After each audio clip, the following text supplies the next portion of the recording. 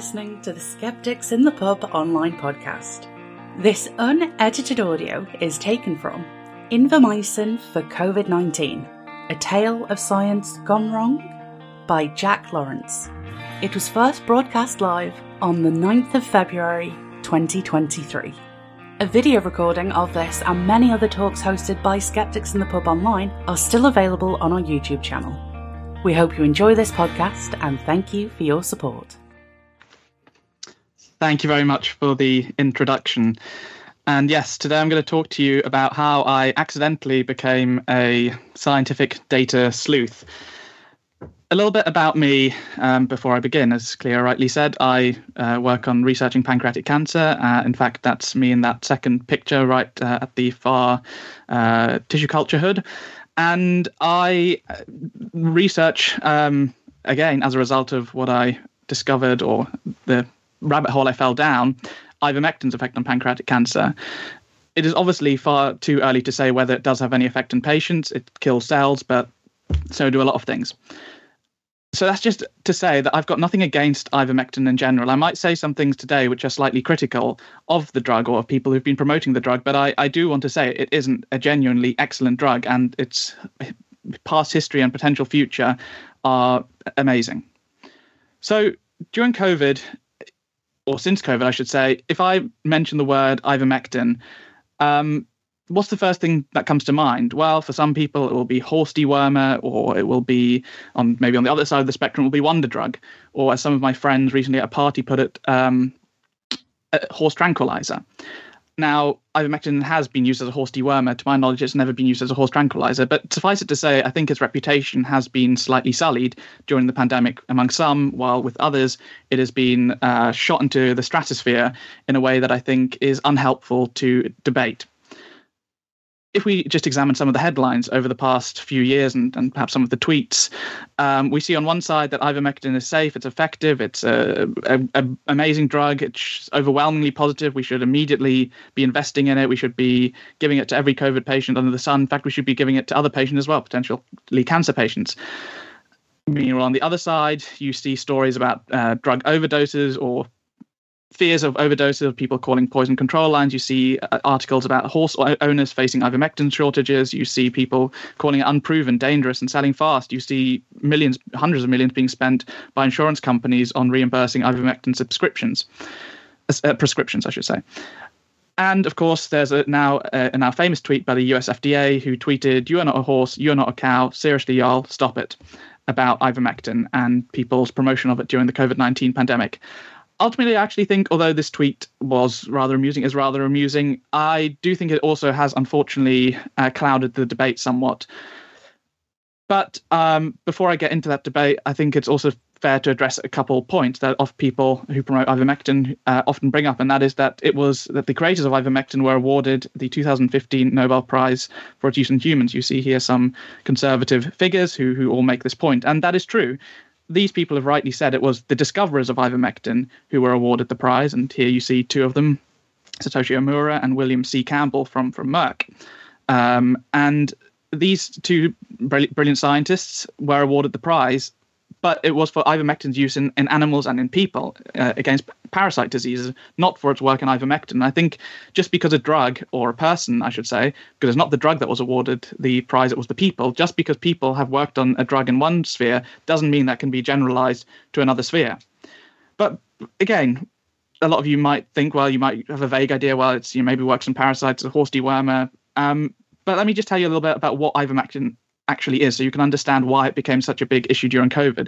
Well, it's, as I said, a brilliant parasite drug. It treats lots of diseases, but one of these is river blindness, which is a horrific disease where parasitic worms are laid in people by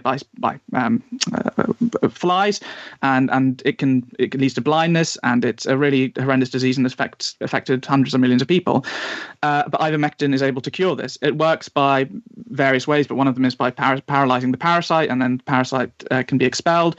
And also some studies in the past have detected potential antiviral effect. So it really does seem to be that there might be some reason to think it might have some antiviral effect. Well, how was it actually found? Well, the story is quite interesting. Dr. Omura, he would always walk around his local area with little bags little plastic bags, and into which he had put interesting soil samples. So if he saw some soil somewhere, he'd put that in the bag, take it to the lab, and see what happened. And one day he was walking past a golf course, and he noticed something interesting in the soil. Sort of picked it up, put it in his bag, and then took it to the lab. And initial experiments showed that whatever this substance was having some interesting effects. And that substance that he had found was a substance called Ivermectin, was produced by a bacteria. And then after a little bit of tinkering with this substance, they added a little bit of extra hydrogen, and it was called Ivermectin. It was first going to be called Ivermectin with an H-Y, until they realized that in some languages, apparently that either sounds close to or sounds like the word testicles. And they thought, no, we can't go with that. We're going to call it Ivermectin instead. And then the experimental process really began in earnest. They first put it in mice food and fed it to mice, and noticed that those mice would be cured of internal parasitic infections. And these fairly simple experiments were described by, again, one of the other discoverers of ivermectin as complexity built on simplicity. Very simple experiments showed that there's real potential for the drug. Well, what happened next? Well, the drug was offered into veterinary medicine, where it's had a tremendous effect in horses and cows and sheep, and in a whole myriad of different diseases. That was, again, in the around the mid-70s. Then in the late 80s, it was discovered and approved for use in humans, where it, again, has had miraculous effects to many people. And in fact, there are treatment programs for ivermectin, for river blindness, all over, particularly sub-Saharan Africa. And Merck, the original manufacturer of ivermectin, they made a commitment in 1987. That commitment was they will give as much of the drug as needed for as long as needed to help treat river blindness and eventually some other conditions as well. And 35 years later, they've given more than 4.4 billion cumulative treatments, and they've given donations to 49 countries, all free of charge. And again, I don't think it's unfair to call ivermectin a wonder drug in this sort of sphere of antiparasitic medicine. Well, then a few years down the line, COVID-19 hits. And I think we may remember those early days where there was complete fear. This was obviously before vaccines, before we had discovered some of these new treatments. And so people were looking for anything. They were desperate, and slowly treatment started trickling in, but slowly wasn't good enough. So some people started going through molecular libraries and saying, well, what could work? Let's just test, let's just throw these things at cells and see what happens. And of course, again, the benefits of ivermectin, if it were successful, would be that it's cheap, it costs a few cents to manufacture, it's widely available, you can get it all over the world, and it's relatively safe, actually. Obviously not totally safe, and obviously just because it's safe doesn't mean you should take it if it's not approved, but for standard doses it's safe. So there were some initial signs of hope. There was a study that was conducted in Australia just days after the pandemic had been declared, or at least submitted to a journal days after the pandemic had been declared. And they had taken kidney cells from it's called a green monkey. They put those cells into, let's say, a Petri dish, and then they had infected those cells with a virus, in this case, the SARS-CoV-2 virus, the virus that causes COVID-19. And they then treated these cells with ivermectin. And surprisingly or impressively, they found a massive reduction with just a single addition of the ivermectin. They found about a 5,000-fold reduction in viral RNA at 48 hours. And therefore they said, well, this probably means there's benefits for humans. So the next thing to do was, well, let's do what we did for the cells, but let's do it in people. And there was a sort of retrospective study done, which was produced by a company known as called Surgisphere. And they found that compared to conventionally treated patients, they observed a survival benefit for ivermectin. I should say this is sort of a retrospective study. It was rather small, but again, promising evidence. As a result of these early findings, search interest absolutely exploded. This is a graph of Google Trends data. And as well as search interest, research interest intensified, and people all over the world started running small-scale studies or retrospective analyses. And then this takes us to about the December of 2020, where Dr. Pierre Corey, who went on, or maybe at that point had already founded the FLCCC, which is a lobbying group eventually for ivermectin. And he's described to the US Senate, he said, ivermectin has a miraculous effectiveness that obliterates COVID-19. He would later slightly walk back the word miraculous, but certainly at that point the word stuck, and to a lot of people it still sticks. Then, as these studies started trickling in, various groups started putting together meta-analyses, looking at all the studies, pooling the data, seeing what are the takeaways from this data. And one of these studies, one of these meta-analyses was produced by, as I said, Dr. Pierre Curie with the FLCCC, and another one was conducted by people associated with the Bird Group, which is a British, I think it's something like a British Ivermectin recommendation development. And you might be able to already see that these both have expressions of concern on them. We'll touch on why that might be a little bit later on, but at the time, those concerns weren't necessarily present. So another person who looked at ivermectin was Dr. Andrew Hill from the University of Liverpool. He also conducted a meta-analysis, and again, he found that there were reasons to be hopeful about it. And he said the purpose of this, in a separate sort of interview with the FT, he said the purpose of this report is to forewarn people that this is coming. Get prepared, get supplies, get ready to approve it. We need to be ready. And it seems like people got ready, because as you can see here, during the pandemic, these prescriptions for ivermectin started rushing up. I think these are prescriptions from pharmacies all over the US, and it shows again during, especially in going into 2021, interest in the drug and prescription of the drug really shot up. Unfortunately, although Merck is an off-patent drug and is relatively cheap to produce, some people took advantage of the hype around it and started selling it via online services. And they would sell it, something that's manufactured for pennies. They would sell it for $100 plus. And one of these organizations was America's Frontline Doctors, who were perhaps most famous for including the lady who was dubbed, I think, the demon sperm lady, who believed that endometriosis is caused by sex with demons that takes place in dreams. Another one of the founders of this organization would later go on to be arrested and charged for entering the US Capitol during the January 6th uprising or insurrection, I should say, in 2021. So slightly interesting characters. Again, I don't want to tar ivermectin advocates all with the same brush. This is just to say there are some people who took advantage of this situation. But I've sort of given the positive case. Unfortunately, things slowly started to fall apart a little bit. To begin with, I think it is, a lot of us will have seen this meme. I think it's almost required to be shown at any scientific presentation. And that is that when you see a claim that a common drug or vitamin kills cancer cells in a Petri dish, keep in mind, so does a handgun. That's to say that you can put a lot more of a substance onto cells and kill whatever's in them or even the cells themselves than you can necessarily put into a person without also killing that person. So let's have a look at that original in vitro study, that original sort of Petri dish study. Well, the experimental dose they used was 35 times higher than the standard treatment doses. And already at the time, other scientists started questioning, saying, well, this would be a very high dose. And on top of that, there's also a question of whether you can even get a dose high enough into the bloodstream, because a lot of ivermectin sort of stays bound and doesn't dissolve in the blood. So you'd have to have an even higher dose. And there were lots of reasons to be skeptical, or again, not write it off, but to be skeptical.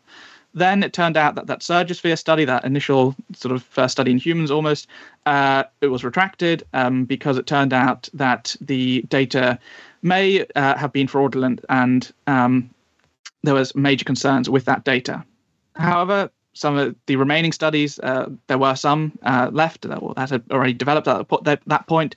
A lot of them tended to be small, and they had often defects with reporting defects. So that's exactly how they did the randomization, all those different things, and were slightly lower quality. Now, again, not all of them are bad, but there were certainly questions. But there was one exception. There was one really big study, and that was a study out of Egypt by a man. The study was headed by a man by the name of Dr. Ahmed El-Ghazar. And he, I should move to the next slide. He had found in this study that it had massive benefits, like a 90% reduction in mortality. I mean, that would be amazing. It was a large study comparatively. It had 600 patients. They were split into various groups. There was 400 patients in a treatment group and 200 and 200 in a prevention group. But the prevention we'll leave aside for now. But he was a prestigious author. He was, I think, the dean of the medical school. He published a lot of things in Egypt. And this paper, along with these others, but particularly this paper, because it was a bigger study, influenced science policy, and millions were treated as a result, particularly, I think, in South America, but various other places as well. And it certainly was one of the drivers of the, let's say, I was going to say hype, but maybe the support for ivermectin. At this point, I was an undergraduate student. I had done modules in global health. I knew about ivermectin, but I hadn't really been following the scientific debate about its effect for COVID with that much precision. Until one day, I was given an assignment by one of my supervisors, or one of my lecturers. And the assignment was to look at this paper, this Egyptian paper, and write a critical evaluation of it. And it was made clear, I mean, that paper, as I should have mentioned, it was a preprint, but during COVID, which means it hadn't been published in the journal yet and hadn't been peer reviewed. But during COVID, preprints really came into their own, and we needed to make decisions quickly. So sometimes we couldn't wait for that sort of peer review process to take place. And there were benefits and downsides of this approach, but I think it was a necessary one given the time and the speed at which we needed answers. So I was asked to look at this paper, and, well, unfortunately, I procrastinated, and I read it once, and I thought, it seems interesting, but the language was quite difficult to pass through. And then I started reading it again when I got closer to the deadline, and I realized, okay, the language isn't great, and I thought, well, I'm not going to blame the authors for that. English is probably their second language, and I certainly can't write in a second language fluently or scientifically, so it's fine. But then I noticed some of the sentences were quite good, and there was also something else funny I noticed, and that is that this sentence here, they said this Calais et al., which was actually that original in vitro study, revealed that ivermectin hindered extreme intense respiratory syndrome coronavirus 2. But then they call that SARS-CoV-2, and I had never heard that term for it. I thought, that's a bit strange. So I had a Google, and I realized no one else calls COVID that, or SARS-CoV-2 that. It's always severe acute respiratory syndrome, not extreme intense. And then I realized something. The reason for that is because they had plagiarized that sentence from another paper, and they tried to be clever by just running it through a thesaurus and changing a couple words here and there. Not ideal, but it happens. Sometimes it can be difficult to paraphrase things, to put them into your own words. But then I started noticing it happening again and again and again and again and again. This here is almost the entirety of the introductory section of their paper, and everything in red was plagiarized. There's one sentence that they maybe didn't plagiarize. It's hard to say.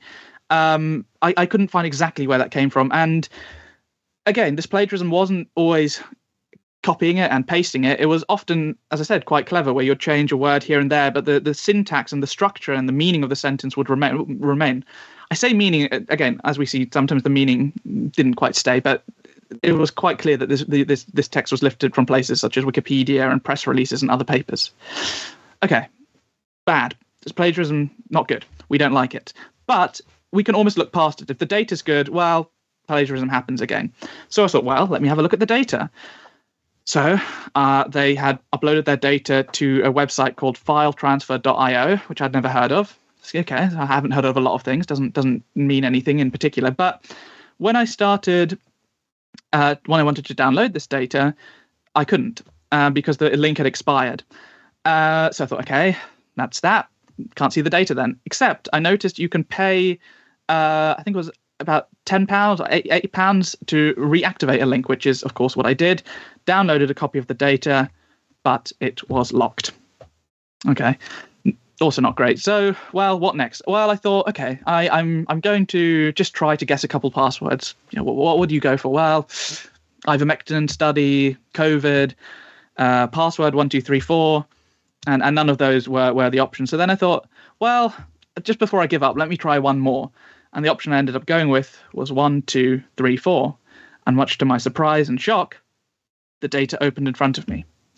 And I was able to look at the data. Now, first thing I noticed with the data, or one of the first things, is that they included the patient initials, and that is very bad practice. That would, in the EU and possibly the UK as well, count as a data breach of confidential patient information. So there might even be a question of, well, why am I even showing you a little screenshot of that data? Well, we'll get to that. We'll get to why I'm not too worried about sharing patient data. The first thing I did is I just got out my calculator. I'm not statistically gifted. I just added up the numbers of deaths they'd reported in their paper for each of the groups, and then the numbers of deaths that they had were present in the raw data. And you'd expect those to match. I think for a lot of other values, let's say heart rate, blood pressure, okay, maybe the values don't match. That's okay. But a death is a pretty binary outcome. Either the patient died or they lived, and you shouldn't really be getting something that basic wrong. So I added up the deaths, and in the summary data, the papers data, and the raw data, they didn't match. And they mostly didn't match in a way that was always going to make ivermectin look better in their final paper. So, for example, in the mild COVID-19 condition, where the patient was just treated with standard of care, they reported 4 deaths in the paper and 0 in the raw data. Well, if there's 4 deaths in a control, it's always going to make the ivermectin arm look worse, because the ivermectin arm here, they found there was no deaths. Okay. Then what about the next one? Well, the next one was the moderate and severe COVID groups, and the ones who were treated with ivermectin. And here the data revealed there were more deaths, i.e. that they'd hidden deaths in between the data and the paper. Again, not brilliant. And then the third one as well, they got the data wrong. In this case, it's actually a bit of a wash about really if it's doing too much. But nonetheless, the overall picture is that they had, let's say they'd made a mistake that was always going to make ivermectin look better than it actually is, which again is not brilliant. So at this point, I realized I calculated a few averages, those were off, and I was out of my depth. Again, remember, I was just an undergraduate at this point. I was just about to start my master's. This was coursework in preparation for the master's. But so I reached out to some people, and I reached out to actually these people here. This is all their Twitter bios, hence, not Twitter bios, Twitter photos. Oh, look here, just on cue. My cat has arrived, and she's also the one who's in my Twitter bio. She's got perfect timing. Yes, so I reached out to these people, and together we started looking these. So the reason the way I'd found them, I just looked for scientific fraud, ivermectin, people who were interested in scientific fraud, and also people who were interested in ivermectin research, and these were the people I eventually came across.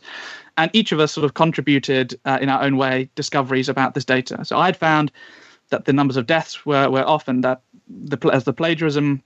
One of the things that Gideon noticed was that he noticed there was 4 patients who were all 51 years old. They all suffered from diarrhea. They all had blood, the same blood hemoglobin levels. They were all diagnosed with COVID on the 22nd of May 2020, and they all died on the 29th of May 2020.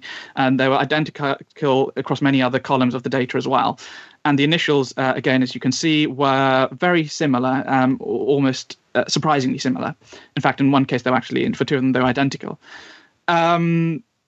Then something that Kyle noticed is the terminal digit bias, and that is where you take a group of numbers and you look at just the last digit, for instance, and you strip that out, and then you look at the distribution of those digits. And he found that, to cut long story short, the probability of the number of the distribution of the digits, it's a probability of 2 in 10 billion, i.e. it's very unlikely that data would have been generated in a natural way, or would have occurred by chance, I should say. So then Nick Brown, he had a really sort of good look at it. And as you can see, he found out that basically anything that's highlighted there was either copied or pasted data. Eventually what we found out, or what seems to have been the case, is the authors appear to have copied and pasted a whole bunch of patients and then sort of change a value here and there to, change a 0 to a 0.1 or a 0.5 to a 0.2 or something, just to make it a little bit less clear that it had been plagiarized. Again, had been copy and pasted. Again, I can't for certain say this is fraud, but I would say it certainly points in that direction.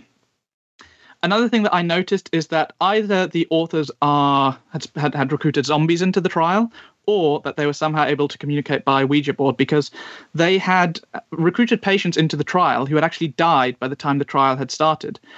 Now, that's interesting. It's not great practice, because if the trial had started, which I think it was on the 8th of June, but they'd already recruited patients before that date, well, they could have you can easily, go through and sort of, put patients who died into the trial to make again, ivermectin looked better or the control looked worse. And I think a lot of those patients were actually in the control group. And also, they couldn't have given informed consent for this study, which had claimed to be a sort of randomized control trial, not some sort of retrospective analysis.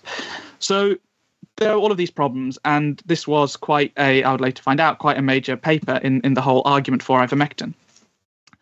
Although some will, of course, disagree with that interpretation. But anyway, I sent out an email to the preprint repository where this paper was hosted on, and they immediately investigated our findings and very quickly published a note to say they'd retracted the preprint or they're withdrawing it, and they were launching a formal investigation.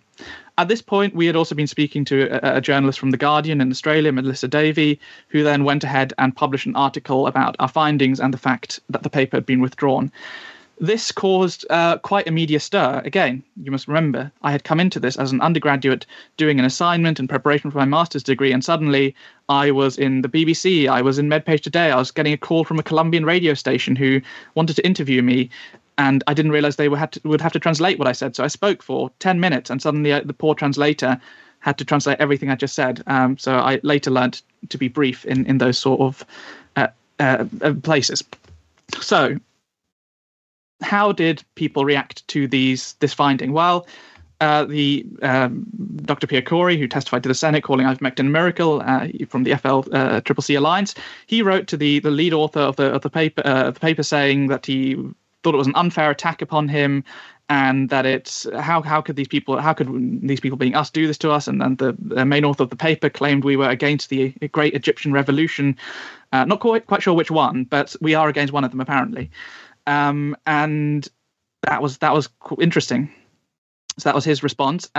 He later would admit, actually, the paper stinks, and the FLCCC admitted that our findings had been correct. The other group, Bird, the UK sort of ivermectin promoting group, they said that Dr. Elgazar, the lead author of this paper, hadn't been offered a chance to reply, and that what we had said was defamatory. In the years past, we've never had any request for retraction or defamation lawsuit. And to be clear, I had sent, prior to this going live, I'd sent him a detailed email, I think about 3,000 words, to his email, his backup email, and every single one of his co-authors' emails on at least one email, with extensive opportunity to reply, and I never got any. Again, there was also some theory that the manuscript was still under review somewhere. 3 years later, it's never been published. There was one difference, though, and that is, or one person who reacted differently. That was Dr. Andrew Hill, again, sort of from the University of Liverpool. He retracted his meta-analysis, which had found some positive effects for COVID, and he immediately got in touch and started talking about this paper and about other papers. Unfortunately, all our findings were somewhat in vain because, as you can see here, again, the graph of prescriptions of ivermectin just shot up. And this was, again, we published our initial findings on July 14th. And as you can see here, right after that, ivermectin prescriptions shot up because it had been in the news that it had been building within various alternative health spheres and other spheres that ivermectin is a cure-all miracle drug. So because of this, and because people kept sending us other papers saying, "Oh, have you had a look at this? What do you think of that?" we started what we later termed the spreadsheet of doom. And when I say we, it's myself and the 4 other colleagues we'd done the initial work with this other paper. And we looked at, I would say around 30, maybe slightly more, slightly less, papers that had been published on ivermectin at the time, and we found lots of different problems in very many of them. One of them we called, actually a journalist who we again started speaking to. She called up the hospital where the trial one of the hospitals where the trial had happened, and the hospital claimed to have no knowledge of the trial.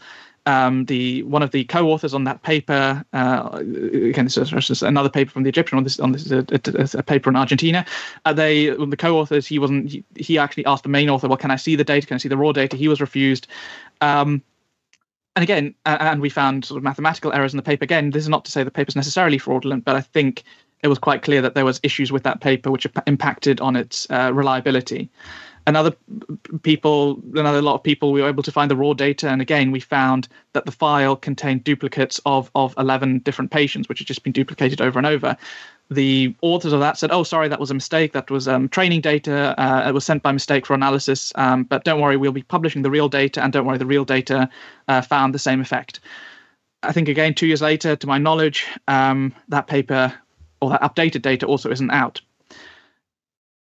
After looking at all these papers, we found there was a lot of problems. As I've mentioned, patients being duplicated. The patients weren't randomly assigned to different groups. The numbers, they didn't seem likely to occur by chance, or they seemed to be fudged in some way. Percentages all over the place. Local health bodies were unaware of the studies. Some of the studies, the methodology were just weak, where they'd ended the recruitment for the control group and then continued recruiting for the ivermectin group, even though by that point the ivermectin, this was, I should say, a prevention study, even though by that point COVID-19 had had dipped a bit. So all these problems from the papers to the methodology. But I should say, in fairness, there were a few positive studies. In fact, some authors even reached out to us to say, can you look at our studies and confirm that these are legit? And there were, positive and negative studies on both sides. But as time went by, better studies started coming along. And I think, again, something that's important to realize is that a lot of people on both sides of the debate really scrutinized these studies in a very, I think, good faith way. And I think a lot of people, not necessarily in the skeptical movement, but sort of who are skeptical of ivermectin, have been too harsh to label people conspiracy theorists and anti-scientific lunatics or something like that, because they've been promoting, or they felt that there might be more to the ivermectin story, that there might be some positive effects. And I think that is important to note, that it's, well, I'll get onto that later. But one person, again, who did a reanalysis was Dr. Andrew Hill from Liverpool, who had retracted his paper. And he found that when you look at the evidence just with including all these different papers, there's a significant effect for ivermectin. When you remove the studies that are pretty clearly fraudulent, you get a slightly less of an effect. When you remove the studies that have sort of high risk, that were very suspicious or had some suspicious aspects, again, there was even less of an effect. And then finally, when you excluded all of the studies with the problems, the effect for ivermectin went down even further. And overall, there doesn't seem to be an effect for ivermectin. The Cochrane group, who produced meta-analyses on all sorts of different topics and who are often seen as the gold standard, they also produced an analysis, and they found that they're uncertain whether ivermectin prevents death or clinical worsening, or actually, on the other hand, if it increases serious adverse events. And they're still to this day uncertain about that. And I think that is probably where I land as well. That I think, looking at the evidence, I'm uncertain. I think it's anyone who calls ivermectin a miracle drug that's just not credible. But on the other hand, I do think that it's unfair to say there's no reason to think ivermectin might have some effect. So a question that naturally arises out of all of this work is, why do people fake research? Because as we found, some of these papers, the research clearly seemed to be fake. Well, I think the idea that there's malicious or corrupt intent, I think, is very rare. I think most people are fundamentally good, and most people are trying to improve science, improve the world. And they just get a bit carried away because I think, well, I'm just going to fudge this number here. But, ivermectin really works. I believe ivermectin works is what they're thinking. And, I need the world to know. So I'm going to just change this number here, change that number there. And suddenly by the end of it, you've created a data set which bears no connection to reality. There's other people, I think, who are looking for the right answer. There's a lot of times in science, particularly, as you come up through education, GCSEs, A-levels, beginning of undergraduate, where you think of science as always having right answers, and that, I just need to find the right answer. And unfortunately, I think schools encourage this, where you'll do a test and there will be a right and a wrong answer. And of course, there are some things which are more right, more heavily evidenced. But I think that there's a danger of thinking, when you're doing an experiment, particularly in an area where there's no evidence or where something's unknown, to think, well, there is a right answer to get to. I think a lot of people look for the right answer rather than the actual answer. Of course, there's some people who fake studies or fudge data for career advancement or for other sort of practical considerations, which aren't necessarily malicious, but are not what we'd say, noble intent. And one person who wasn't involved in the ivermectin papers, but who was exposed a few years ago for faking papers, I think, in psychology, he described it as, I wanted to go faster and better and higher and smarter all the time. I thought it would help if I just took a tiny little shortcut. But then I found myself more and more often in completely the wrong lane. And in the end, I wasn't even on the road at all. And I think that is a danger when we start fudging data, when we start overselling something, that we take a little shortcut, we allow ourselves to make a decision we're going to do something. And then suddenly we look back a few months, a few decisions later, and we are sort of nowhere near the road. There's no way back without admitting everything that has happened.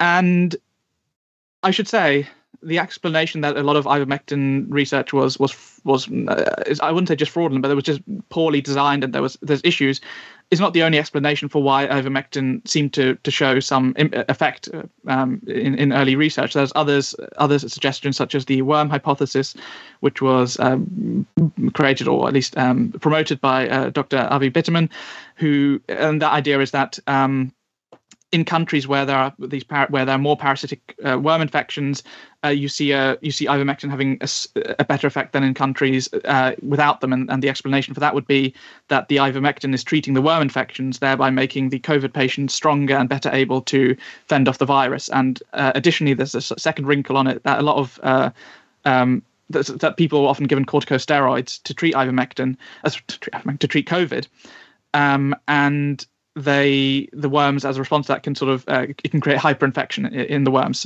There's also an idea that there was a lot of publication bias going on, and that is the idea that for ivermectin studies, if you had done a sort of small scale, maybe sort of 50, 20 patients, and you found no effect for ivermectin, you'd be a lot less likely to publish that or to get the data out there than if you had found in that same number of patients a positive effect. And there's some evidence that was actually the case, that ivermectin was the evidence for it was driven by publication bias. So as we near the end, the question is, well, who was right? Is ivermectin a horse drug, or is it a miracle? And I think the answer is, well, it's both. It is not a brilliant drug for treating COVID. But it is let's not use the word miracle, but it is a very effective drug in many other spheres, from particularly antiparasitic infections, or parasitic infections, I should say, and potentially, as I'm looking into, potentially cancer, although again, far too early to say anything about that in humans.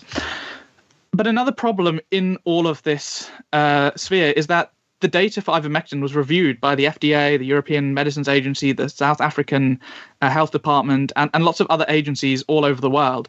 I have to give a little bit of kudos to the South African Health Department. When I initially started looking at ivermectin, they were one of the first to really, raise questions about some of the evidence and really breaking down study by study. But on the whole, people didn't. The problems that were raised by these people were not. Well, I should say what they were saying, oh, well, randomization isn't good. These are small studies, But what they didn't ask is, did this study actually happen? Are we looking at data that is real? Are we looking at patients who are actually treated? Is this genuine? And unfortunately, the answer to that was, well, for a lot of ivermectin studies, or I should say at least some ivermectin studies, that wasn't the case. The data was not natural, was not derived from real patients. So what went wrong? Well, there was these systemic failures by the regulators, by scientists, by sort of whoever you want to blame in the sort of scientific establishment. I think also another thing, scientists and regulators were a little bit slow to act in responding to some of this overhyping, but also not starting studies early enough. I think when there was this potential evidence, there should have been big studies that sort of came out at the beginning of 2021, rather than sort of coming out nearer the end, half or even into 2022, when by that time the horse had bolted, and based on this initial research where there was some positive evidence, ivermectin had been driven into the spotlight as a wonder drug. And I think, again, there's a big failure in a lot of science and a lot of studies to ask, well, did this study actually happen? And that's, I think, something that we need to more and more start thinking about. I think there was also a lot of politicization that clouded the debate, from people like Trump and people on the right saying, well, ivermectin is this brilliant drug, we should all take it. And then that partially initiated a reaction from the other side saying, well, it's a complete rubbish drug, it's a horse dewormer. And I think that meant that one couldn't have a good faith debate. At least it made a good faith debate a lot more difficult. And I think that was potentially harmful for public health. And it also set up the false dichotomies where you either had to say, well, ivermectin's a useless drug or it's a brilliant drug, when, potentially the correct position is, well, it probably doesn't do much, but maybe it does, maybe there's a small effect.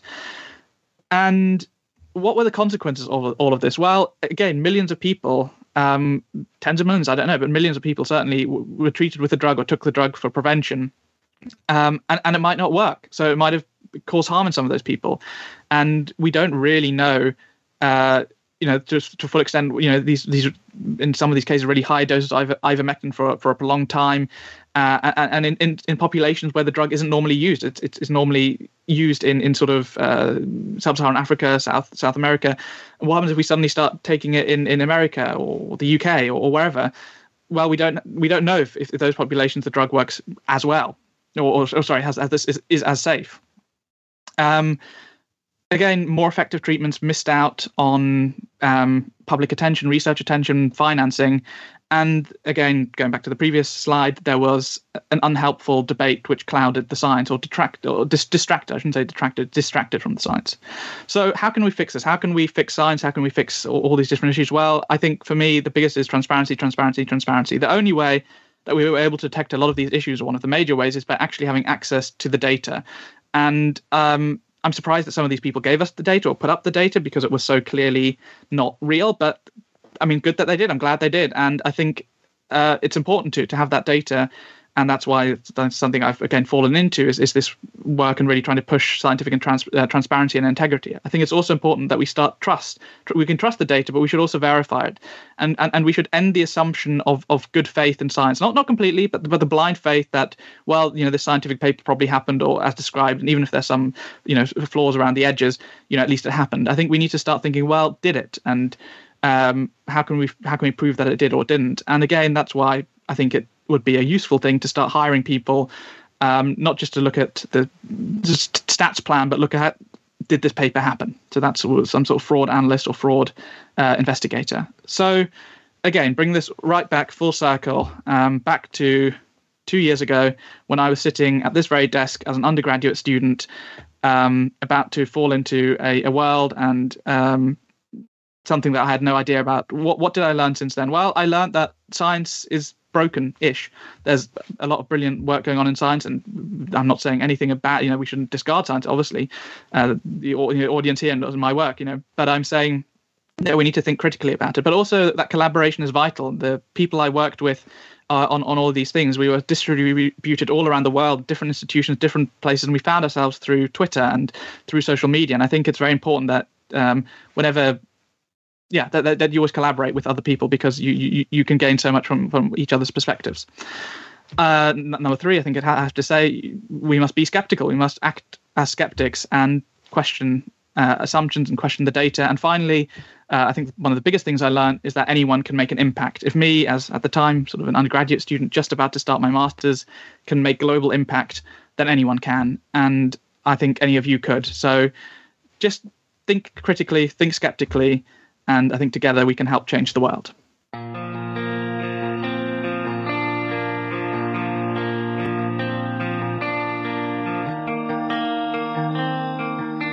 Welcome back, everyone. I hope you've all refreshed your glasses, emptied your bladders, and are ready to hear Jack go again, really. Because I am. We've got some really interesting questions. Thank you very much, everybody. And thank you again for your donations. Particularly, some people are being really generous. So very, very much thank you. So on to the first question from Paul, aka Picticule, who asks, what do you think is the best way to ensure that studies are carried out and reported properly? Is pre-registration the answer? Yeah, that's a really good question. I think that is definitely a major component of the solution.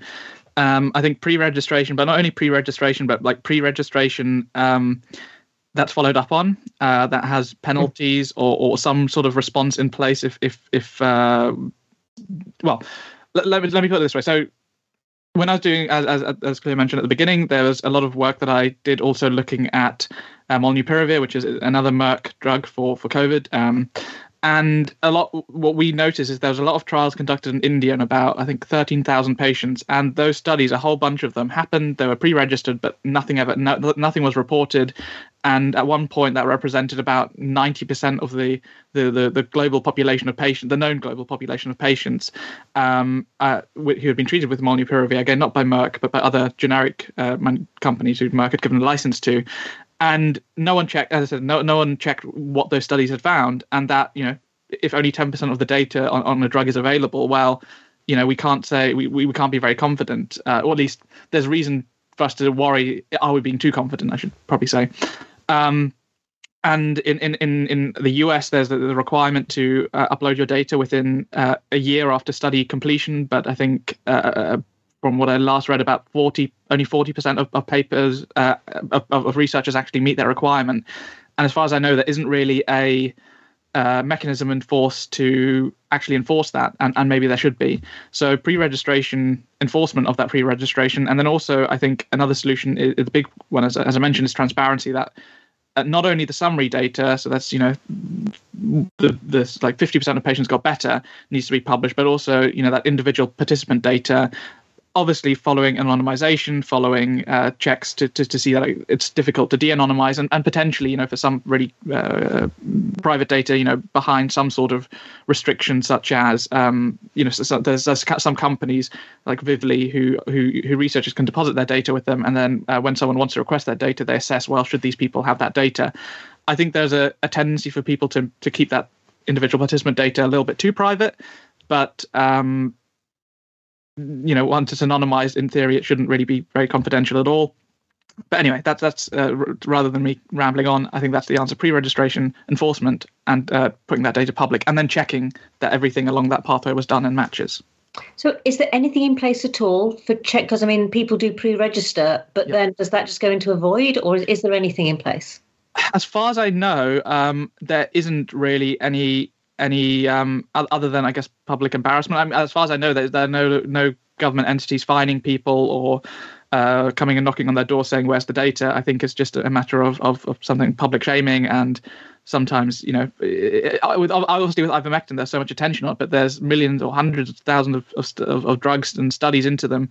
And if someone's not really keeping track of what's going on, that sort of stuff can easily fall by the wayside without anyone really noticing.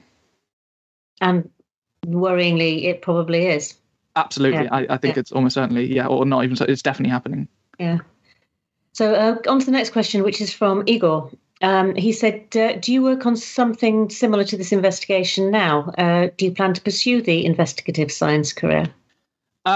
Yes, I hope so. I'm planning to start a PhD soon, probably again in sort of pancreatic cancer. Still haven't worked out the final details on that, but yes, I hope to continue doing this. How this whole experience has really enlivened an interest in me about research integrity and about improving science. So it's something I aim to continue with at the moment. Am I working on something at the moment?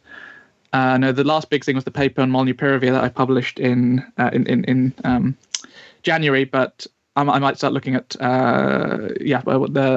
what's it called, the Pfizer drug, Paxlovid or something, and seeing if there's something there. But yeah, that's definitely something I plan to continue alongside preparing for your PhD. Yes, so one of them is you probably might have to take us like a sideline. I have to sideline it a bit, but we'll see. Right. Okay. Next question's from Skeptical Gumby, who asks a question probably on behalf of quite a lot of people. Yes. And she says, could you explain a bit more about that whole last number thing? I'm not very mathematically gifted or statistically gifted, so I'm probably the wrong person to really give a good explanation. But I'll try. I'll have a try. So when people are creating or entering data, particularly if let's say made up data. There's a tendency for us to to have those numbers end in specific digits. So we're more, again, this is plugging this number, let's say the 2, we're more likely to end 5.02, and so there will be naturally you would expect some distribution of those numbers. I don't know if you'd expect each number to be present in an equal proportion. I think zeros and some. Anyway, cut long story short, that there's some sort of distribution which you'd expect in randomly generated data. When data is created by humans, i.e. sort of fake data, you expect to see, or one sign can be, if it's generated sort of manually, is that that's really out of whack. So in this example, the number 3, in like hundreds and hundreds of data points in that study, only 3 of them ended in the number 3, and you wouldn't expect that to happen randomly, as Dr. Sheldrick said. There's sort of a 2 in 10 billion chance that occurred randomly. So hopefully I made that a little bit clearer. If you look up terminal digit bias, I'm sure you can find a much better explanation. Yeah, so it's sort of related to the fact that we're crap at doing random numbers. Yes, I think that. Yes, exactly. Yeah. Thanks. Next question is from Serda, and thank you to Serda, who is our Turkish contact, who helped us with the finding the best charities to donate to, or best as best we could anyway.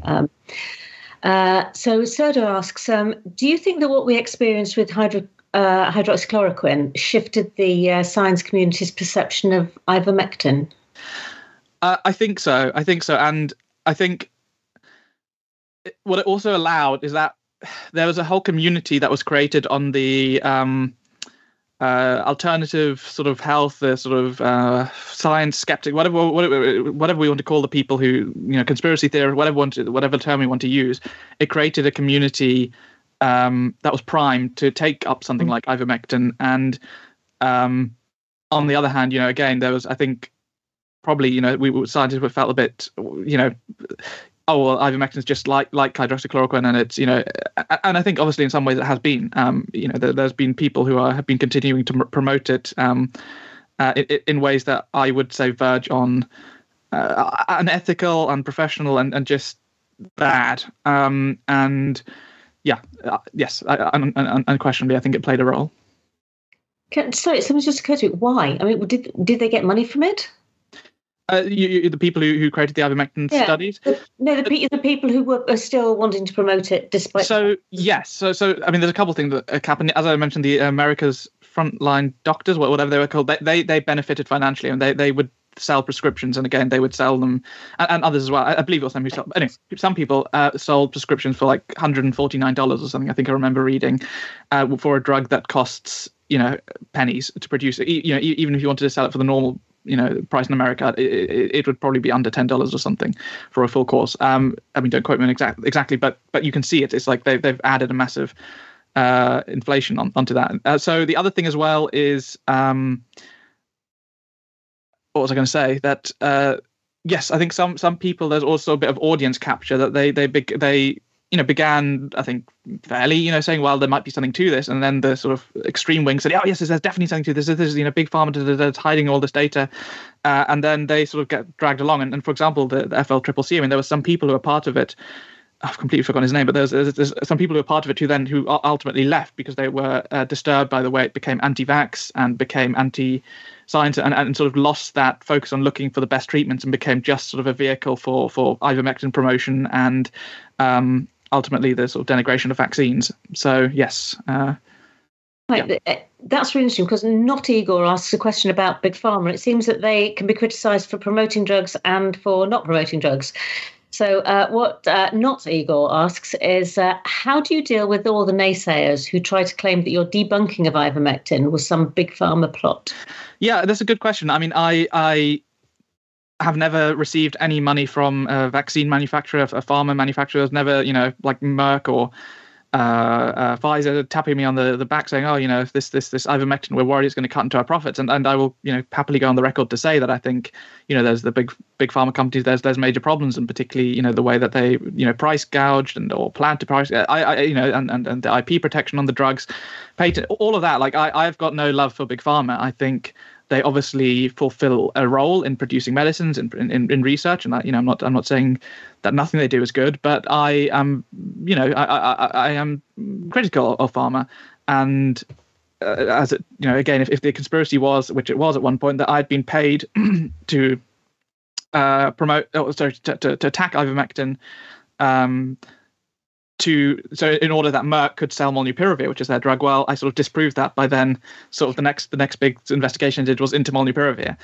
And yeah, I would say with molnupiravir, what I found wasn't fraud. There was other issues with that data, but not necessarily, I'm not saying there's fraud in that. But anyway, to cut a long story short, I think my record backs it up that I'm certainly no lover of big pharma. So real Igor this time, he says, are the villains of this particular detective story malicious actors doing shady stuff, or just not that brilliant people fudging the data to chase the clout?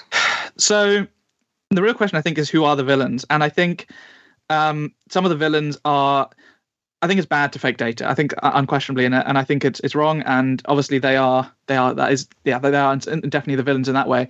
But think, as I said, I don't think on the whole, I don't think they're doing it like with a malicious motive. I think some of it is that they thought there was something really there, and maybe they found in a small study that there was, and then they just barked up the patients to have a bigger sample size, by copying and pasting. Maybe that's what happened.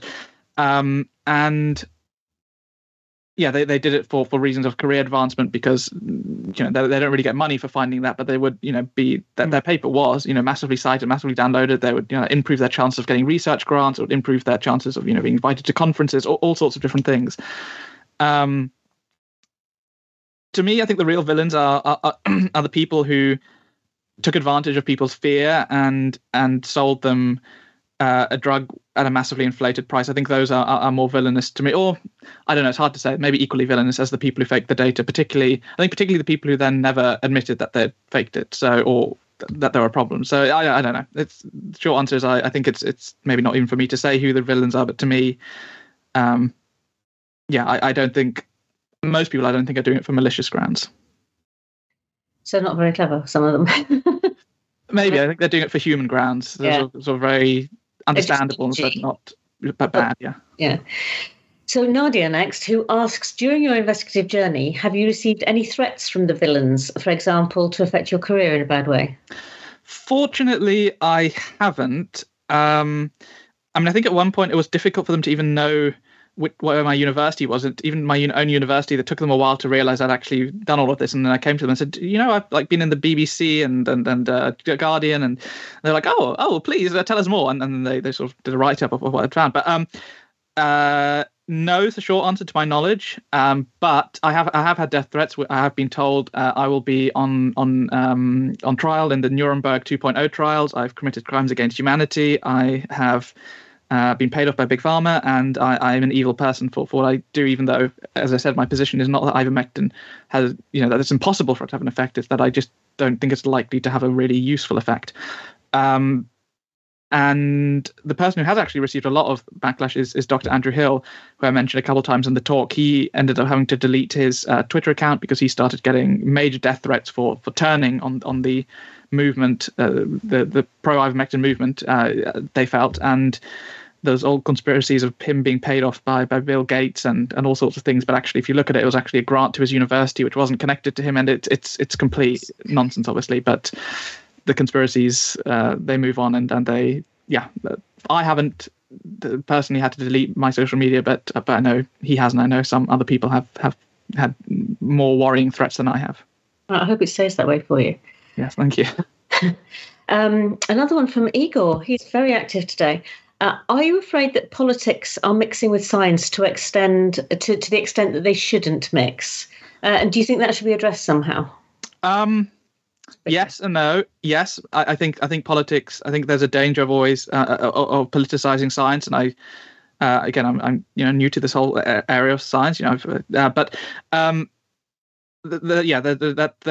never would have expected like a drug to become an issue that you can sort of fairly reasonably, if someone says, "Oh, I'm pro Ivermectin," you can generally say, "Well, they're probably more on the right side of this." Sorry, if they say pro Ivermectin, they're more on the right, and if they say, "Well, I'm against it," maybe you could say I'm probably on the right. I think that's it's weird, and it's a problem, and I think that it just exposes a bigger problem though in the whole political sphere. I think also the issue is like everything we do is political. Science is political, whether we want it to be or not, or has at least political consequences. And what we fund, the way we, how all these things have political consequences. I think it's unavoidable that politics is involved in some way, but I do think it's a problem when it becomes sort of party political and becomes very violent. The way it's become now. I think it's a real problem. Yeah. Yes. So Chromium 52 asks actually a really interesting question. Mm-hmm. Do you think the backlash against ivermectin COVID quackery is now getting in the way of legitimate use in studies? I think it could do. And I mean, again, just as from my cancer example, I mean, I am always at pains. I mean, because it's true that it's, the stuff I'm doing it's far too early to say whether it's actually having any effect, would have any effect in people. But I do also feel that I have to say that a lot more strongly than I would have, a couple of years ago, because I think people immediately jump to, you're a quack as well, because there are, of course, people who, funnily enough, on Twitter, they say, they quietly, released that the fact that ivermectin cures cancer, and then no one's told us about it. And all those sorts of conspiracies. And it's actually, no, I mean, you read that in a paper that was published in a journal, and that was peer reviewed, and that, I think it has a potential, but I don't think the danger is as big. So I think, people on the more scientific or skeptical side can also see, it's not the same situation. And also, it's I think slowly, people will readjust and understand that ivermectin does have uses that, are not just COVID or whatever. Next question comes from Parrot Lady. She says, how common do you think this is? I think by this, I'm guessing that she means the this kind of inventing of transferring of data. Can you think of any other topics where you think it's likely to have happened? It's hard to say. I think the problem is once you become interested in the topic, you start seeing it everywhere, and you start sort of over emphasizing the problem. And there's some paper a couple of years ago that they were saying it's 1 in 5 studies, so sort of 20% of research is fraudulent. Others put that number 1 in 10, 1 in 5. I certainly think it is a problem. I think it's a bigger problem than most people would think it is. And again, it's not because people are doing something maliciously. It's just happening for all these various reasons. So short answer, yes, it is happening. Longer answer, I don't know necessarily what we can do about it other than keep looking. And I don't necessarily, I'm trying to think, I've been so focused on COVID treatments that I haven't really got a good picture of where else it might be. Because also the problem is there's a lot of research in I think anesthesiology, where people have looked skeptically at some of those papers, but the problem is is it just because those people have looked there that they found it? And if you look at some other topic, would you find the same thing? And the answer is probably yes. So I think it's a problem in all of science, but yeah. That's actually really interesting, because obviously psychology is an area where replication started being really difficult. And as someone who has I'm not a psychologist, but I have a background partly in psychology, and you think, well, hang on a minute, is it just psychology, or is it actually wider than that? And you're suggesting it's probably. I mean, I think it's also like something like again, maybe I shouldn't speak on this because I'm not a physicist or chemist, but I imagine things like physics and chemistry and some of those more let's say, for want of a better word, harder sciences are maybe harder to fake because. With big discoveries, there's obviously more tension, and the data is like a lot more cut and dry than with humans. Anything with humans gets messy.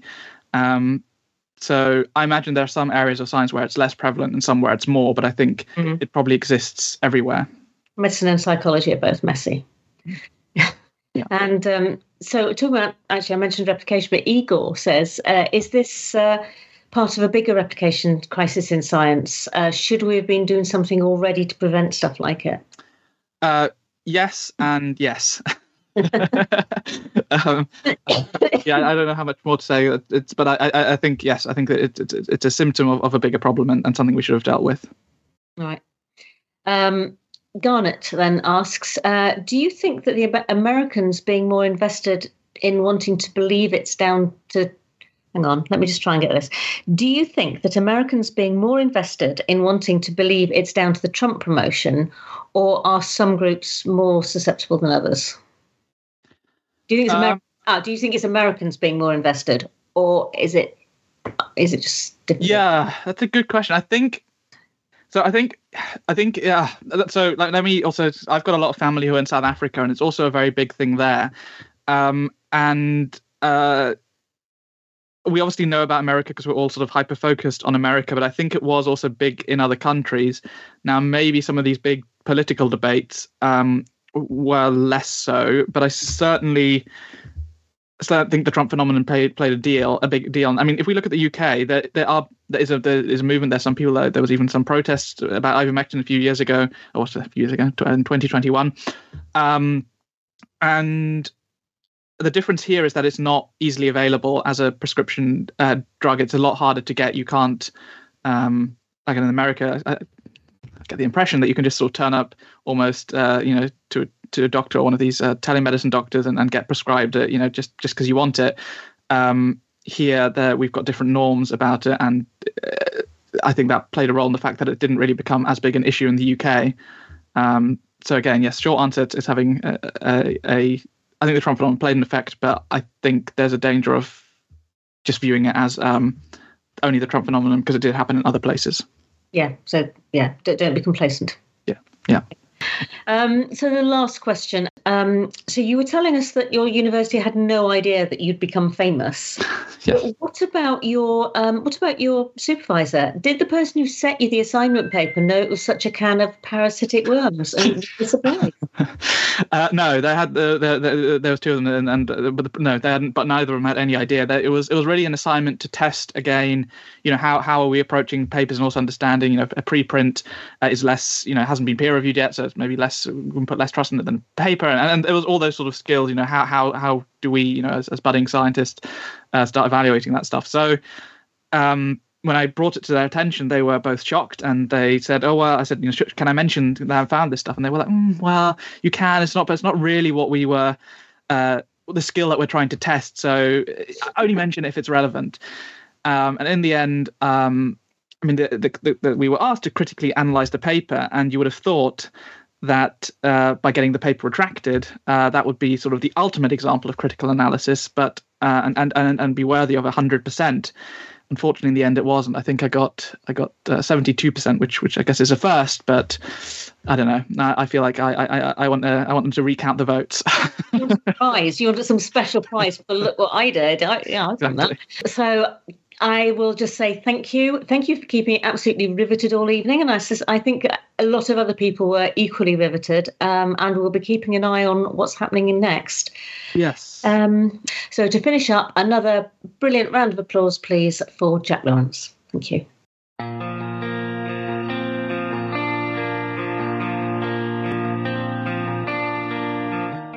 That was the Skeptics in the Pub online podcast.